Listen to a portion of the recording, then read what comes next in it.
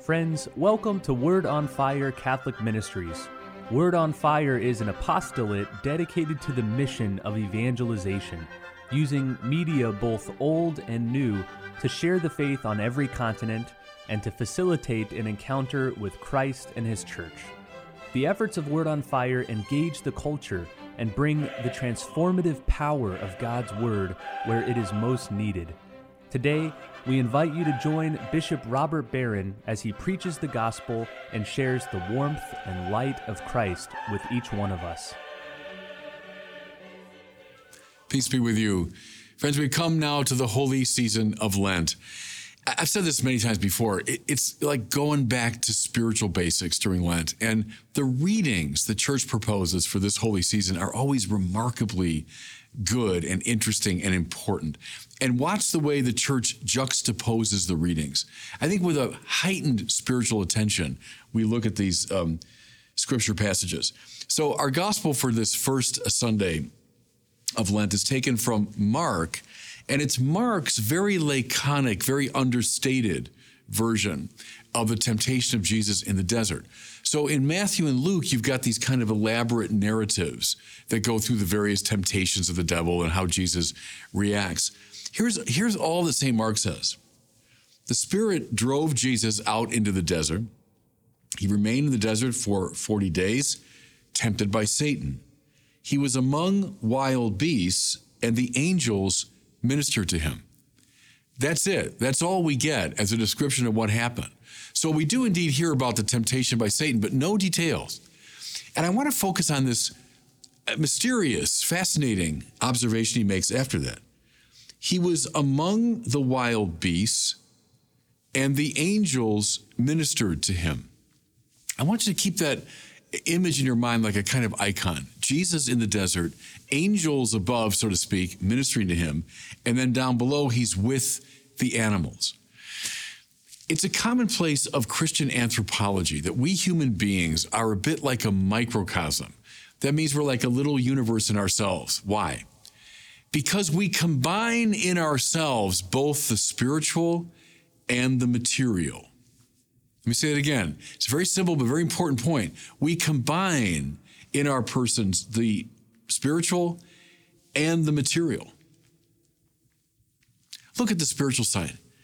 You know, we can listen to Mozart. We hear Mozart with our ears, but we take in the great patterns of Mozart with our minds. We can study, Einstein, and we can study the great scientists and the most abstract philosophers. We can read Kant and Hegel and Aristotle and Thomas Aquinas. We can design computers. We can design spacecraft that will fly to distant planets. We can pray in such a refined way that we almost lose our contact with the earth and we rise up toward heaven. In all those ways, everybody, our spiritual side is on clear display. At the same time, like it or not, we have bodies. We get tired and we get too hot or too cold, and we have to sleep and we have to eat and drink. And sometimes our passions, our emotions get the better of us. Sometimes we're just dictated to by our bodily passions. We're both spirit and matter, both soul and body. It's our glory, yes. We're a microcosm. It's the unique way that God has made us. God did make the angels pure spirits to give him glory in their distinctive way. God did make purely material things. They give glory to God in their unique way. And he made us hybrids of body and soul. It's our glory, and it's our agony. Much of human life, am I right, fellow sinners, is experienced as a kind of struggle. It's a warfare between the spirit and the body. The spirit warring against the body warring against the spirit. One of the results of sin is that the two of them have become kind of dislocated from one another.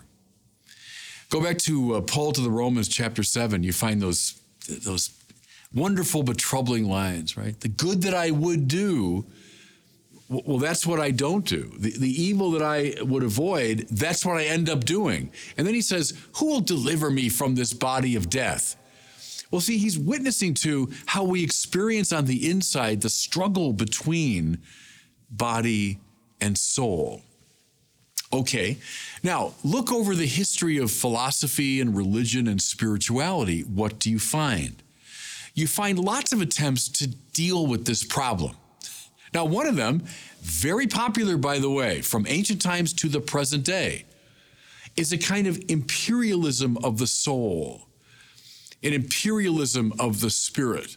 Think here of, Plato, and think of Plotinus, and think of Gnosticism and these ancient dualistic systems that say, I know the body, but the body's bad news. And the body is like a prison. That's Plato. And the whole point of the spiritual life and intellectual life for Plato is to have a jailbreak, escape from the prison. Same with the Gnostics. They saw the spiritual spark kind of buried deep inside. And it's just we have to get rid of these bodies and move up beyond them. Forms of dualism today, you bet. It's a very popular option to glorify the spirit and to kind of denigrate the body. Does that solve the problem? No, because body and soul are, as it were, so woven together that all those attempts always kind of founder. They always come up against the rocks because you can't just leap spiritually out of the body. It doesn't work. Now, there's the other way to handle the problem. Forget about the spirit. These are people that live, let's say, in a purely sensual way. They're completely oriented to the body and the needs and the goods and desires of the body. Now, popular option, you bet, from ancient times to the present day. Think of even like today, a playboy philosophy or a purely materialistic approach to life. It's just satisfying the desires of the body. Whatever the spirit means, well, that's some kind of abstraction. What really matters is the needs and goods of the body. Is that going to work? Because like it or not, we're a hybrid of body and soul. And if you try to just bracket the spiritual needs, they're going to rebel against you. It's interesting, when you go to Rome and you go into the Sistine Chapel and look at those great paintings of Michelangelo, and gorgeous, of course, beautiful. But what you notice is the figures, there's something roiled about them and something that's tensive about them.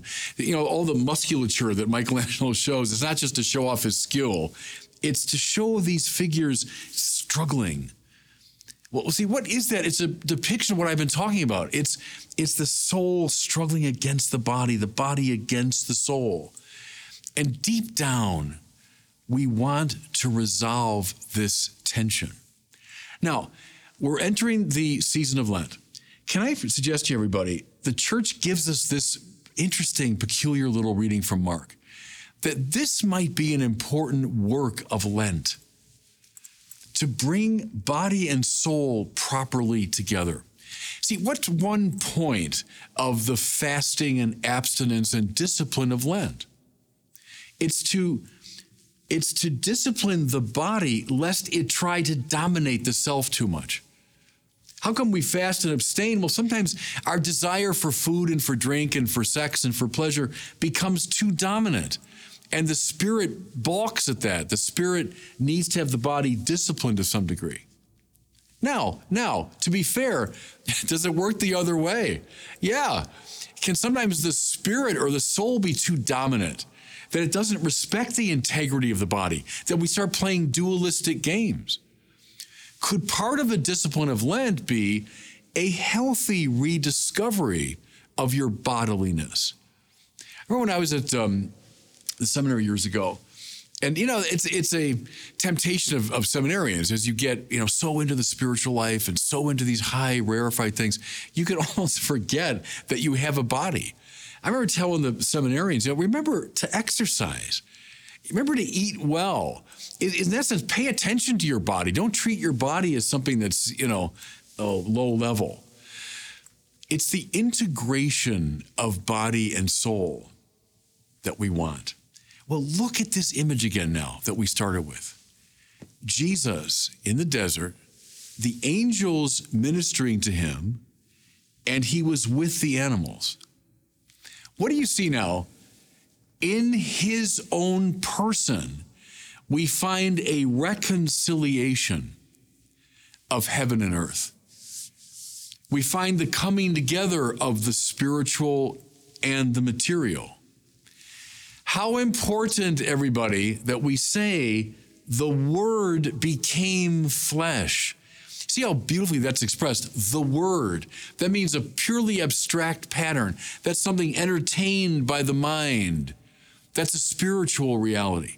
But the Word in Jesus becomes flesh and dwells among us.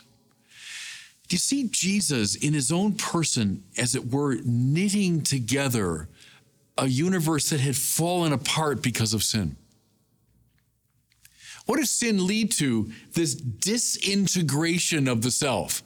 I like that term. I mean, the integration means, hanging together.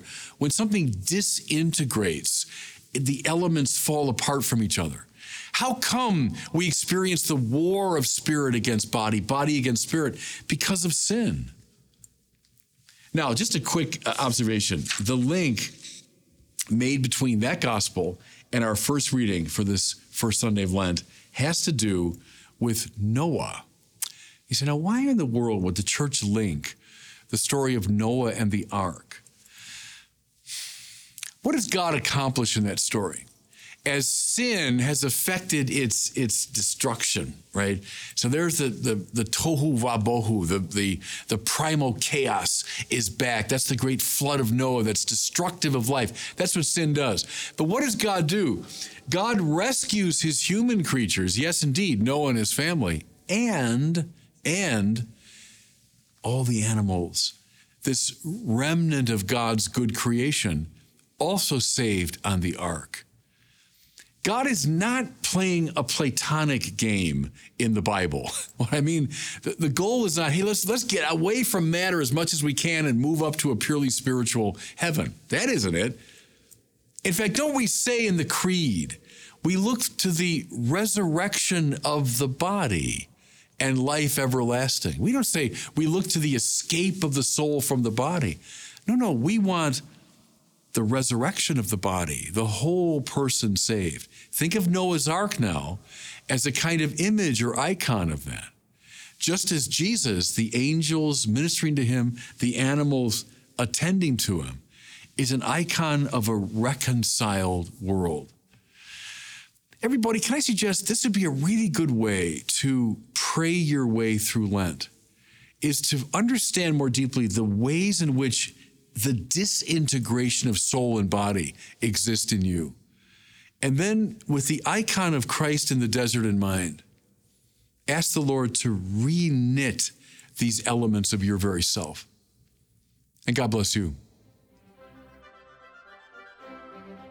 Thank you for listening to this week's homily from Bishop Robert Barron. For more resources from Bishop Barron, please visit wordonfire.org.